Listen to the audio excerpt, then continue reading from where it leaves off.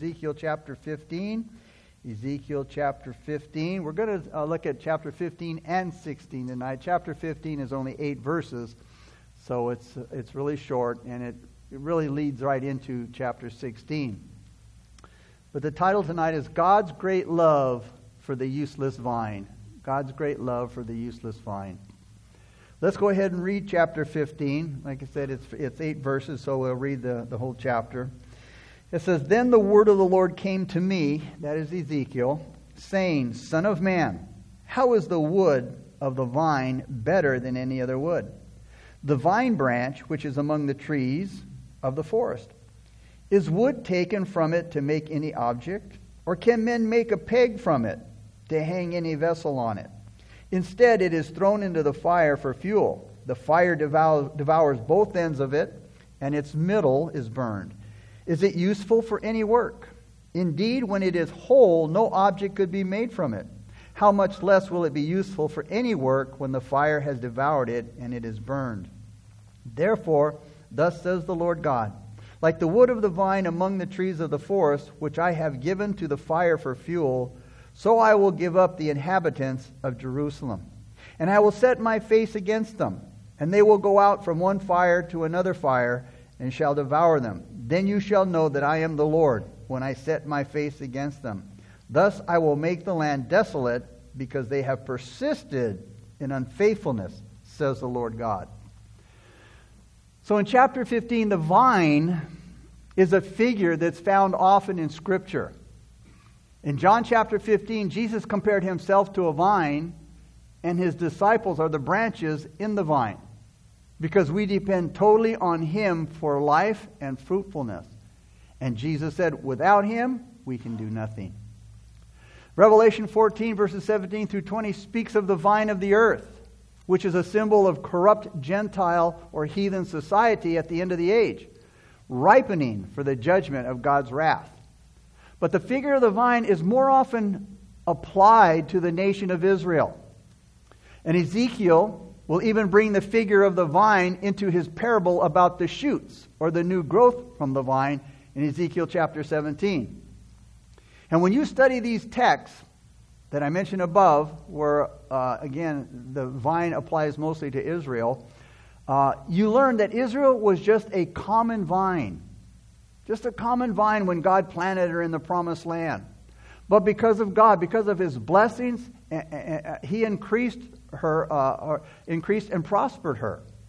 During David's reign in the early years of Solomon, the vine was a sweet-smelling aroma to God. It was fruitful, and it was a good witness to the Gentile or heathen nations. And they were a good witness about the blessings of God, the wonderful God of Israel.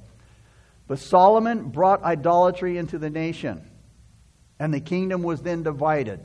And the Jewish people began to produce wild grapes instead of fruit for God's glory. Later on, the kings of Israel and Judah worshipped idols, and they took part in the wicked practices of their neighbors who were idol worshippers. And God allowed the Gentiles to invade the land and eventually destroy Jerusalem and the temple. And the holy vineyard, God's vineyard, was defiled and destroyed. Ezekiel's part in the story of the vineyard is to point out that the vine is worthless if it doesn't produce fruit. What good is a tree or a vine that you plant that's to produce fruit? You plant an apple tree, you're hoping for apples. An orange tree, you know, a vine, grapes. But if it doesn't produce any fruit, what good is it? And that's the point that Ezekiel is making. Israel was God's chosen vine, and it was to produce godly fruit. In other words, to be a light, to be a witness to the nations around them. But they weren't.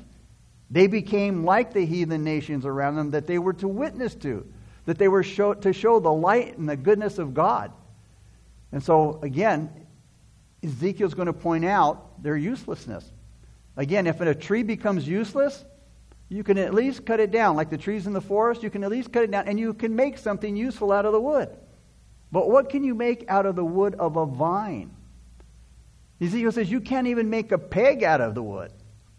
So it's only good for one thing: fuel for the fire. Good for firewood. If the wood was useless before it was thrown into the fire, It's even more useless after it's been burned and ruined by the fire. So Ezekiel saw the nation's first test of the fire in 605 BC, when King Nebuchadnezzar took the temple treasures to Babylon along with some of the best young men like Daniel.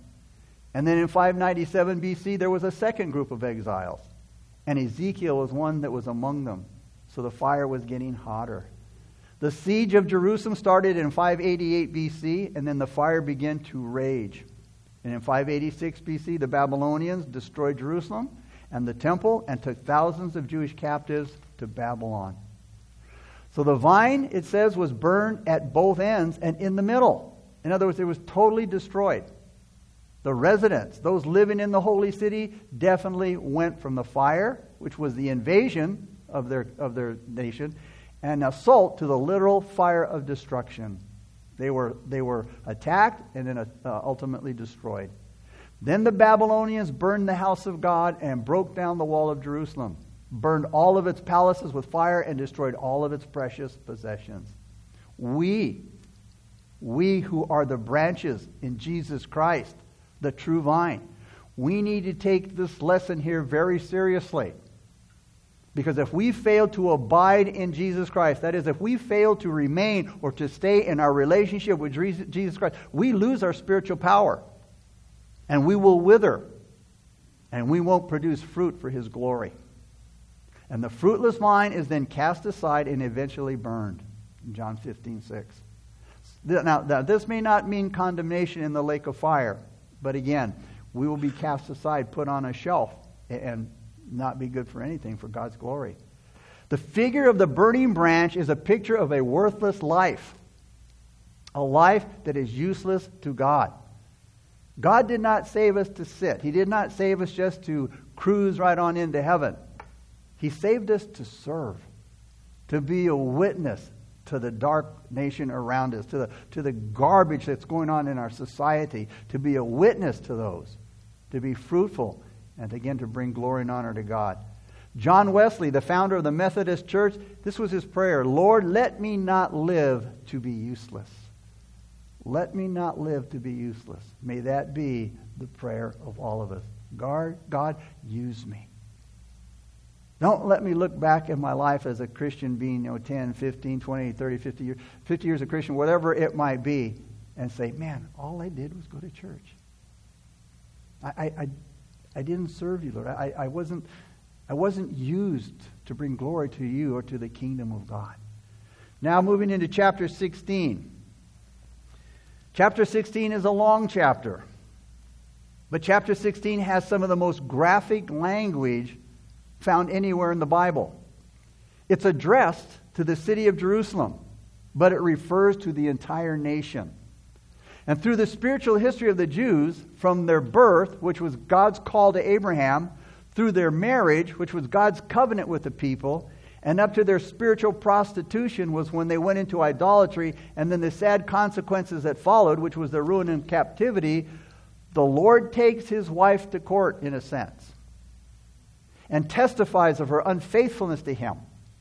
And at the same time, the Lord is answering the complaints of the people that, Lord, you didn't keep your promises when you allowed the Babylonians to invade the land. But you see, God did keep His covenant. God always keeps His covenant. He always keeps His word. He always keeps His promises. It was Israel who broke her marriage vow to the Lord, which in turn broke God's heart and brought Israel's chastening.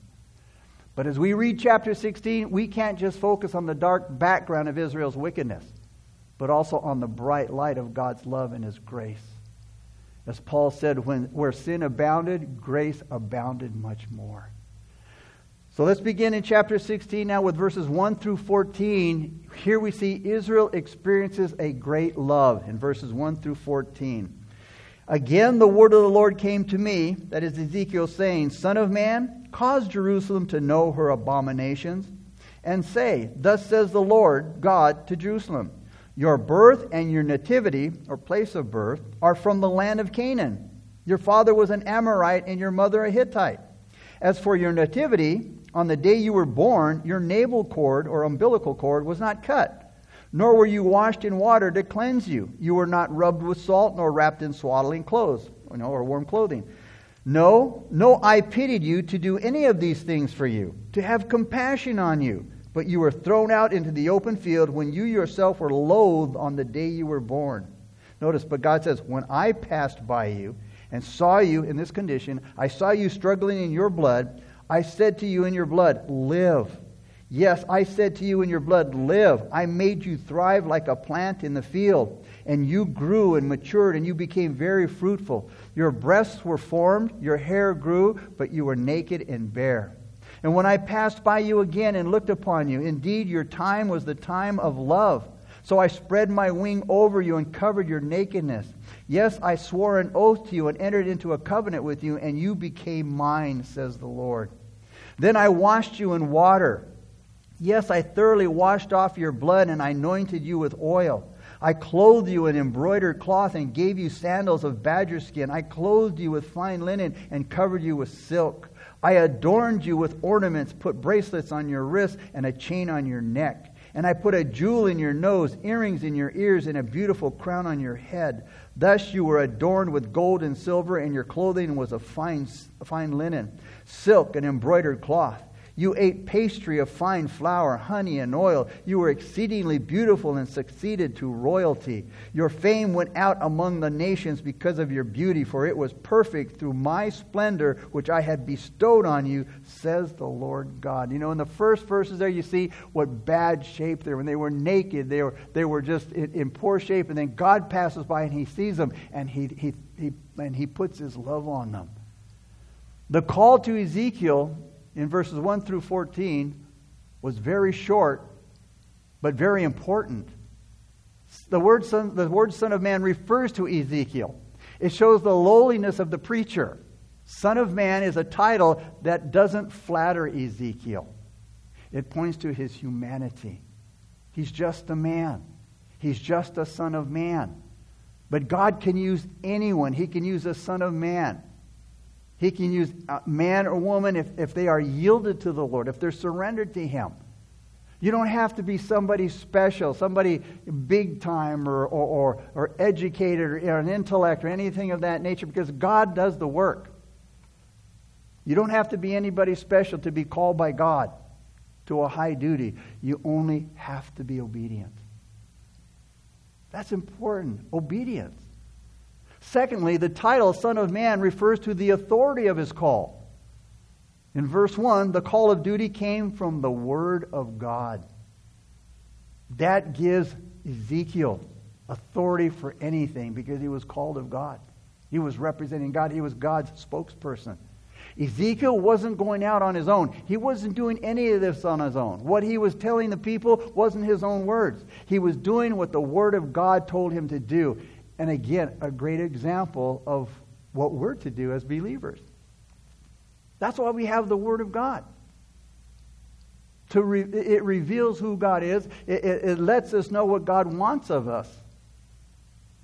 And we're to obey that. That's the importance of the Word of God. And more important is obeying what God wants us to do, what He tells us to do. Ezekiel was to preach to Jerusalem so that they would know her abominations. That is, so that she would know her sins. And Ezekiel's preaching was to be clear. He was to cause Jerusalem to know what they had done that displeased God. Ezekiel was not to cloud his message. Like many messages are clouded today. You know, the pastor, the preacher beats around the bush. He's not clear about what the Bible's saying because he doesn't want to offend anybody. He wants everybody to go home happy and feeling good about themselves. Well, the Word of God doesn't do that.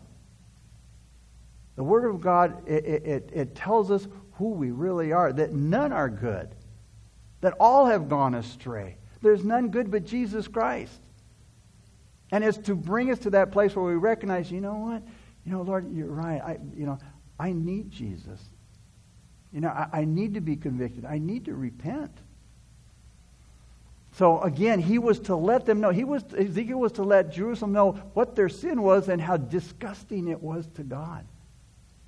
Israel is pictured here as an unwanted child. In the earlier verses, a child that was, the umbilical cord wasn't cut. There was still all the stuff on them from the birth, and they weren't dressed in warm clothing. So it's a picture of an unwanted child, abandoned and left to die.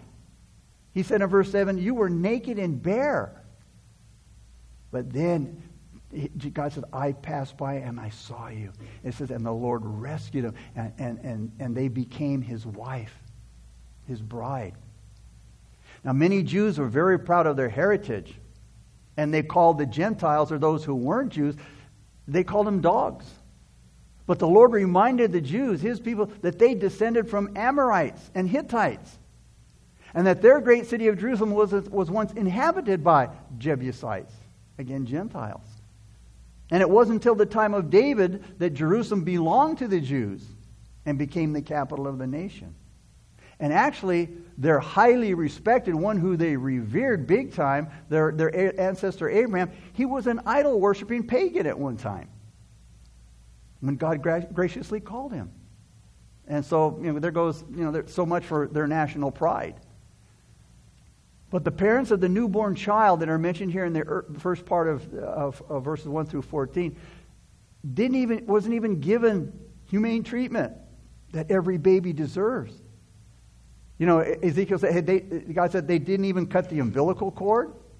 They didn't wash the child. They didn't rub her skin with salt or even wrap her in clothes for her protection. Now, rubbing newborn babies with salt at birth in biblical times symbolizes that the baby would be raised to have integrity and honesty. And it's also possible that this practice of rubbing babies with salt cleaned the infant, because salt is a disinfectant that prevents infection. So the significance of rubbing a newborn child with salt is to indicate that the child would be raised to have integrity and to always be truthful.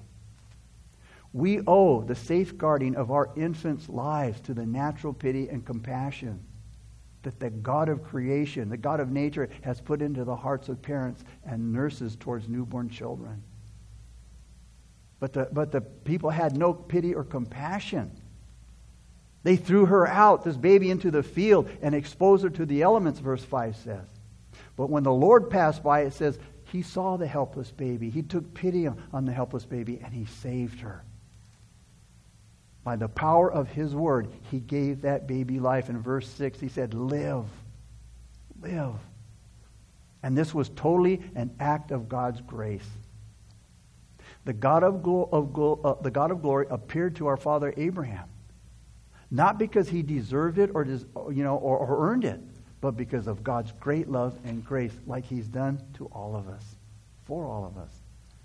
So the baby grew, verse 7 says, and became a young woman ready for marriage. But would any man want a young woman who was forsaken by her own parents? By now Israel was a slave in the land of Egypt, so the Lord would have to redeem her. God wanted Israel for himself. So it says in verse 6 and verse 8, he said, I passed by you again, and I claimed you for myself. He said, you are mine. You are going to be my bride. And when a man would spread his garment over a marriageable girl, that meant they were engaged. We see that in Ruth chapter 3, verse 9. He did deliver them from bondage. God did deliver them from bondage. And at Sinai, God entered into a marriage covenant with the people of Israel. And once again, when that happened, it says the Lord cleansed her. In verse 8, again, speaking about this infant, which is symbolic of Israel. The Lord cleansed her, washed her, clothed her with beautiful, expensive garments and that were made for a queen. During King David's reign and during Solomon's early years, Jerusalem was definitely a queenly city. And Israel was a prosperous kingdom. And as long as Israel, Jehovah's wife, obeyed his word and kept his covenant, God blessed her abundantly, just as he promised her. He gave her healthy children. He gave her fruitful flocks and herds. He gave her abundant harvest and protected her from disease, disaster, and invasion from the enemy.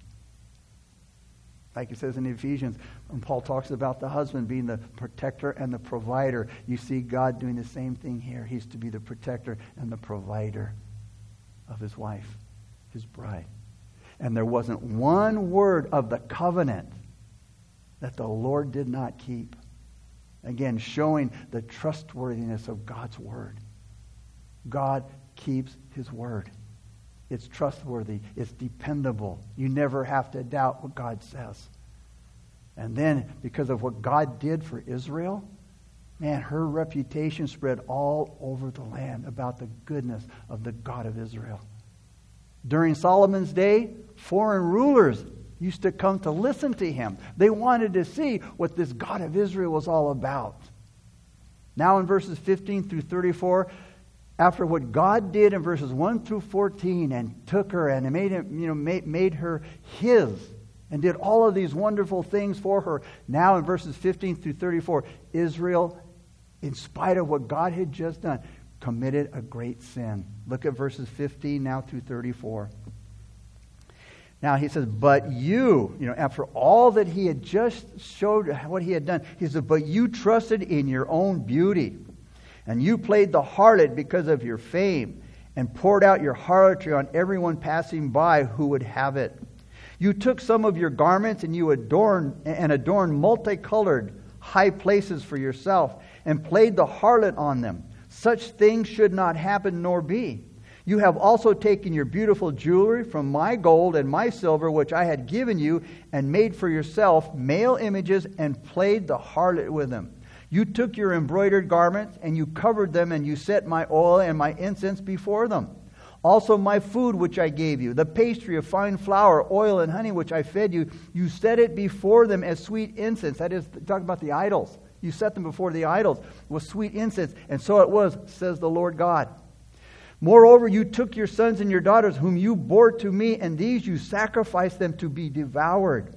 Were your acts of harlotry a small matter, that you have slain my children? Notice what God says about their children and our children. They're his children.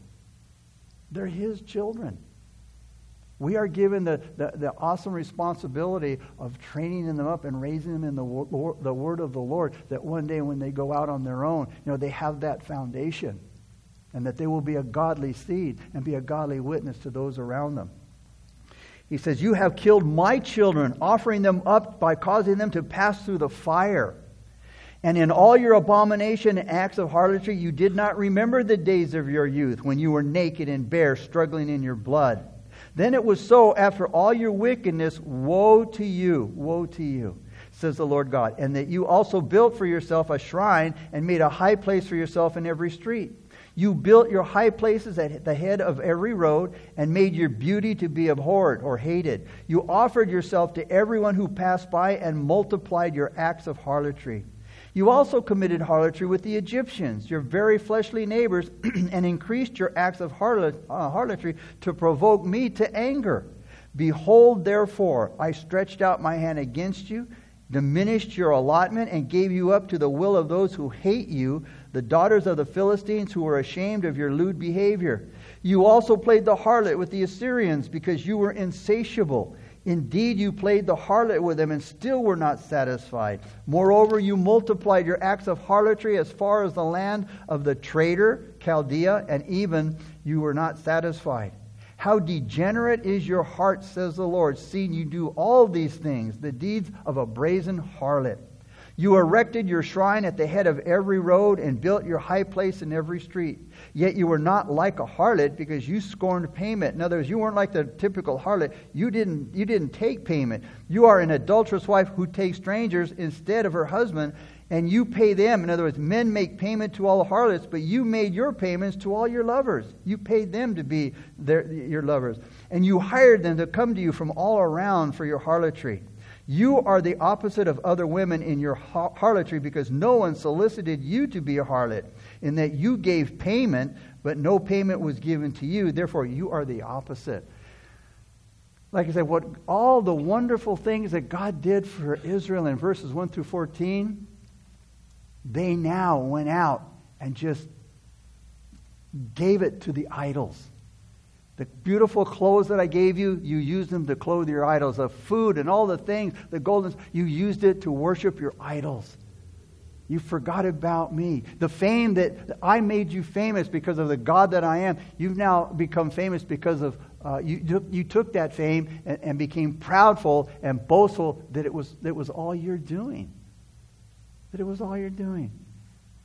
When Israel became prosperous and famous, she forgot the Lord. And many times we do the same thing.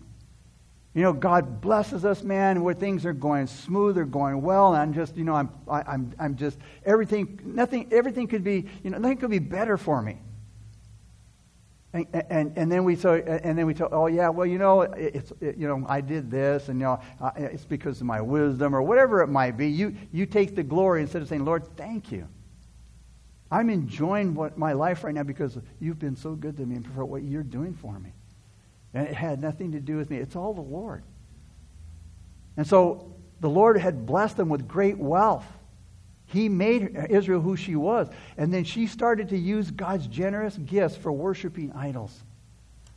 Like the heathen nations around her who didn't know better. What's sad is that you expect that from the heathen who don't know God. You don't expect that kind of behavior from God's people who supposedly know God. But the heathen nations around her who didn't know better, Israel worshiped the creation rather than the Creator, and she left her husband God for false gods.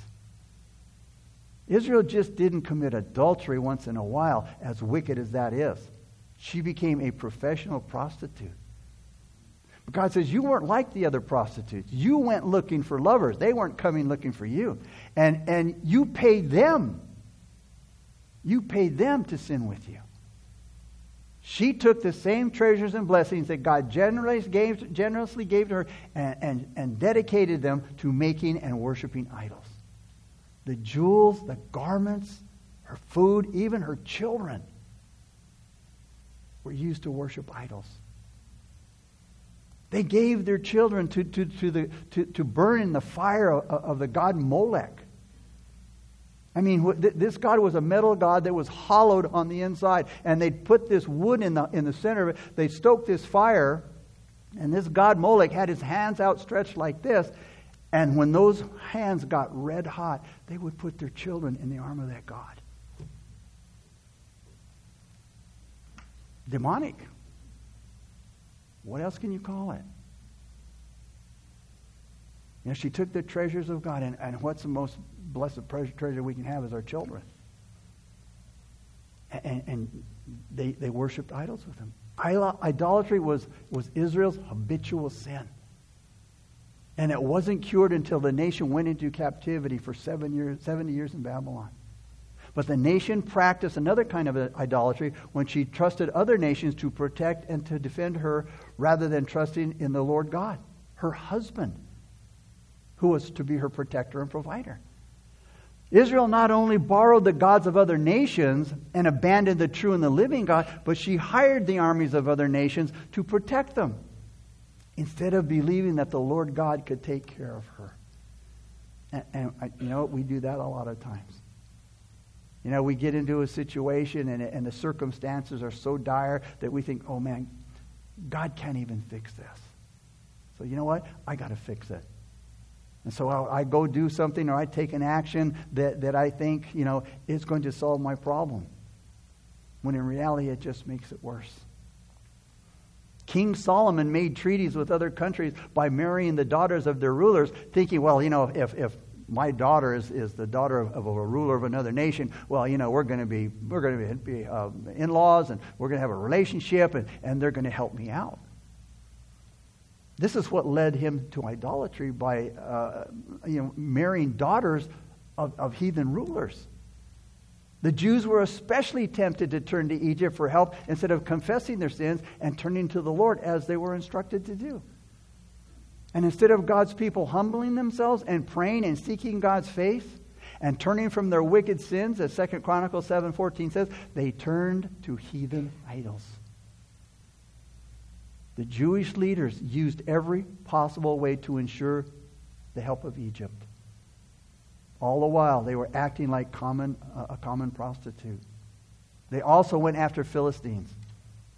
and the Assyrians and even the Babylonians for help. They went to the enemy for help. But none of these partnerships succeeded. And the northern kingdom Israel was taken captive by the Assyrians, and the southern kingdom Judah was conquered by the Babylonians. Israel's pride and ungratefulness opened the door for her idolatry. Israel forgot how good the Lord had been to her. And Israel became, like we can do too, we can become more concerned about the gifts than the giver of the gifts. I want what the Lord has to give me. I just don't want the Lord. Moses warned them about these sins. He said, be careful, don't forget about the Lord who's prospered you and who rescued you from slavery in the land of Egypt. You have to fear the Lord your God and serve Him. And when you take an oath, you must only use His name. You must not worship any other gods of the neighboring nations. But God's people didn't pay any attention to the warning. And believers today who live in the world and depend upon the world to take care of them, to meet their needs, they are committing adultery in a similar way as the Israelites. You see, the Lord wants and deserves our full and complete devotion. In verses 35 through 42 now, Israel suffered a great discipline because of what she had just done. Verses 35 through 42.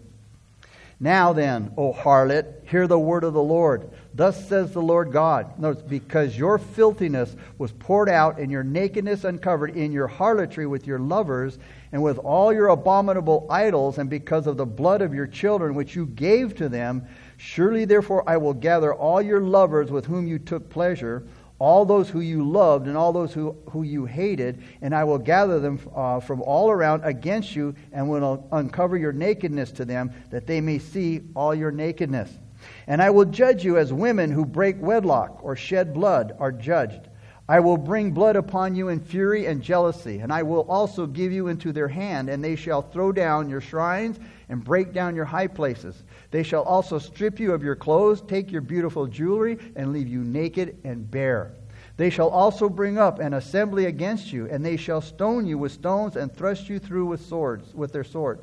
They shall burn your houses with fire and execute judgments on you in the sight of many women. And I will make you cease playing the harlot, and you shall no longer hire lovers. So I will lay to rest my fury toward you, and my jealousy shall depart from you, and I will be quiet and be angry no more. The Lord had been very patient with His people, and He's very patient with us. And He warned them that their sins, your sins, would ruin them. But they continue to reject His word, and they continue to persecute God's prophets that they sent preaching to them the word of God, and they continue to practice the disgusting sins of their pagan neighbors.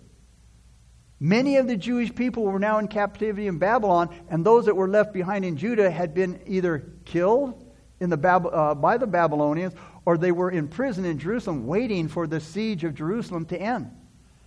But the Jews shouldn't have complained to the Lord that He wasn't treating them fairly. We can never complain that God doesn't treat us fairly. You see, the people knew the conditions of the covenant they made with Him. They knew the words of the marriage vow. And He had already warned them so many times that judgment was coming. And their punishments are described as those of a prostitute, an adulteress, an idolater, because the nation had committed those same sins. According to the law, prostitutes were to be burned. Leviticus 21:9 and Genesis 38:24. Adulterers and adulteresses were to be stoned. Leviticus 20:10. Idolaters were to be killed by the sword and their possessions burned. Deuteronomy 13:12 through 18. God used the Babylonian army to carry out these judgments on the people of Israel. Verses 40 through 41 here. And many Jews were killed by the sword, and the city of Jerusalem and the temple were ransacked and burned. Ezekiel gives a graphic description of the judgment of Israel, the prostitute. First, the Lord would name their crimes in verses 35 and 36 here. He said, because your filthiness was poured out on the heathen idols and exposed your nakedness in worshiping them. Israel disobeyed God's law, made idols of her own, and even sacrificed her children to them. Then the Lord announced their sentence in verses 37 through 42. He would call her lovers, which were heathen nations, to be her executioners. And they'd gather around her and they would see her nakedness. They would see her for what she really is. She would be publicly exposed as an adulteress and a harlot.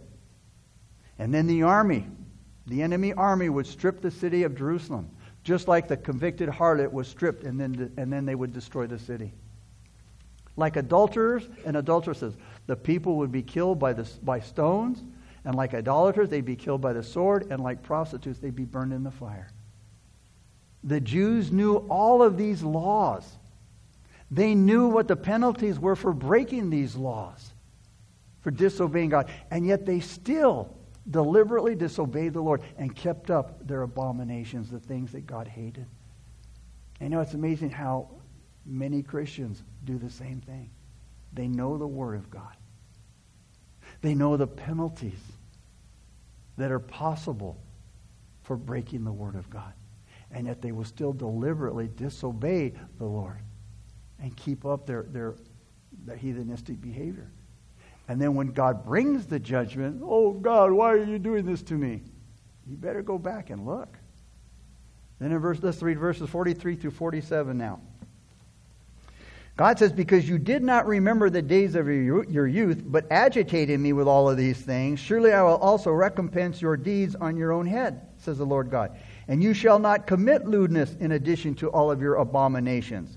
Indeed, everyone who quotes Proverbs will use this proverb against you, like mother, like daughter.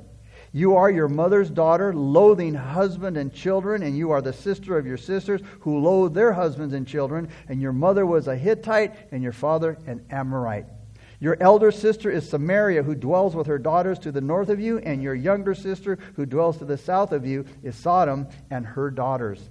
You did not walk in their ways, nor act according to their abominations, but as if that were too little, you became more corrupt than they in all of your ways. So after describing their sins in the previous verses, the Lord then defended his sentence. He defended why he was bringing this judgment upon them in verses 43 through 52. He didn't just know what they had done, but he saw in their hearts why they had done it. And there's nothing that we can do or think about that God doesn't know. He sees right into our hearts. He knows our thoughts before they even leave our mouth. He didn't just know what they had done, but he saw in their hearts why they did it. So in answer to the people's complaints, the Lord proved, hey, you deserved exactly what happened to you. God's judgment wasn't impulsive. He just didn't fly off the handle and become vengeful. God waited a long time. He's long-suffering, the Bible says. They just refused to repent. So first, the nation had forgotten what the Lord had done for them, according to verse 43. And this was the same sin that Moses warned them to avoid in Deuteronomy 6:10. God remembered the devotion they showed in their early days of their commitment. He said, man, you guys, you were like a young bride loving your husband. But they didn't remember all of that, all that that the Lord had done for them. When we forget to be thankful, we're in danger of taking credit for our blessings and failing to give God the glory that He deserves. Secondly, they failed to understand the terrible nature of their sins. The Jewish people were the best at quoting proverbs and ancient sayings, even though they usually don't go deep enough to answer the need. Verse 44, God said, like mother, like daughter. This is the feminine version of like father, like son. Another version is the apple doesn't fall too far from the tree. In other words, the children inherit their parents' nature. So don't be surprised when they commit their parents' sins. The Jewish nation came from the Amorites and the Hittites, who were worshipers of idols. Immorality and idolatry ran in the family because Israel's sisters, Samaria and Sodom, they were well known for their godlessness. But since the Jews had the revelation of God's Word, and they had enjoyed the blessings of God's goodness, that made what they did, that made their sins far more wicked than those of their sisters who didn't know God. If God judged Sodom and Gomorrah by sending fire and brimstone on them, And if he allowed the northern kingdom, Israel, to be captured by the Assyrians, then he would surely have to judge the people of Judah and Jerusalem if they didn't repent. But Judah and her sisters didn't take these other judgments to heart. They didn't pay any attention to them. And to paraphrase verse 47, he said, you not only walked after the ways and imitated their abominations, talking about the heathen nation, but you went beyond them and sinned even more than they did. Now in verses 48 through 52, we see God names the sins of Sodom, verses 48 through 52. He said, as I live, says the Lord God, neither your sister Sodom nor her daughters have done as you and your daughters have done. Look, this was the iniquity of your sister Sodom. She and her daughter had pride, fullness of food, and abundance of idleness. Neither did she strengthen the hand of the poor and the needy. And they were haughty and committed abomination before me. Therefore I took them away as I saw it. Samaria did not commit half of your sins, but you have multiplied your abominations more than they, and have justified your sisters by the abominations which you have done. You who judged your sisters, bear your own shame also, because the sins which you committed, notice, were more abominable than theirs. They are more righteous than you. Yes, be disgraced and bear your own shame, because you justified your sisters. The people were proud and they were haughty. They ate well. They were idle. And they weren't concerned about the poor and the needy. They were guilty of detestable acts. And that may be referring to their homosexual lifestyle back in Genesis chapter 19. There were abominable sins of attitude and action, and sins of commission and omission. Sins that they did, and sins by not doing what they should have done. And yet the people of Jerusalem and Judah, they were a lot guiltier than the people of Sodom were. When you read the other prophets, especially Isaiah, Jeremiah, and Amos, you hear them naming the sins of the people of Judah and warning them that judgment was coming. The people of Judah were twice the sinners as the people in Samaria when you compared them. The people of Judah made the citizens of Samaria and Sodom look righteous. I mean, what a terrible thing for God's chosen people to be accused of. You're worse than the heathen. That's basically what he's saying. You behaved and did worse than the heathen that doesn't know me. But is the church today any less guilty? Because members of local churches all over commit the same sins. We read about them or hear about them in the news. But again, it doesn't always get to the headlines. Congregations are being torn apart because of professed Christians who are involved in lawsuits, divorces, immorality, family disputes, crooked business deals, financial scandals, and a whole lot of other things that you see in the world. We see them happening in the church. That's why it's not surprising that those who don't know the Lord, they don't pay attention to the church. They don't pay attention to those who claim to be Christians and preach the Word of God. They don't pay attention to our personal witness. Because they'll say, yeah, I knew a Christian one time and they didn't behave any different than I did. Why should I listen to them? Why should I go to church? Why should I, believe what they tell me? And then in verses 53 through 63, and now let's close with those verses. Israel will experience a great restoration. Verses 53 through 63. When I bring back their captives, the captives of Sodom and her daughters, and the captives of Samaria and her daughters, then I will also bring back the captives of your captivity among them, that you may bear your own shame and be disgraced by all that you did when you comforted them. When your sisters, Sodom and her daughters, return to their former state, and Samaria and her daughters return to their former state, then you and your daughters will return to your former state. For your sister Sodom was not a byword in your mouth in the days of your pride, before your wickedness was uncovered. It was like the time of the reproach of the daughters of Syria and all those around her, and of the daughters of the Philistines, who despise you everywhere. You have paid for your lewdness and your abominations, says the Lord. For thus says the Lord God, I will deal with you as you have done, who despise the oath by breaking the covenant. Nevertheless, I will remember my covenant with you, notice, in the days of your youth, and I will establish an everlasting covenant with you. Then you will remember your vows and be ashamed when you receive your older and your younger sisters. For I will give them to you for daughters, but not because of my covenant with you. And I will establish my covenant with you. Then you shall know that I am the Lord, that you may remember and be ashamed and never open your mouth anymore because of your shame when I provide you an atonement for all you have done, says the Lord. Israel is going to experience a great restoration. The phrase here, he says, when I bring back their captives, means restore their fortunes. I'm going to restore all that they had before. The captives in Babylon would be restored. They would return to the land. They'd rebuild their temple. God's goodness in allowing this to happen, man, it would make them ashamed. And it would cause them to repent. When you read the prayers of Ezra and Daniel and the Levites who worked alongside Nehemiah, you see that there was still a godly remnant that humbly sought the face of God. And they confessed their sins. But it's likely that this restoration that Ezekiel is talking about here in chapter 16 is reserved for the end times, when Israel will see their Messiah weep over their sins and enter into his kingdom.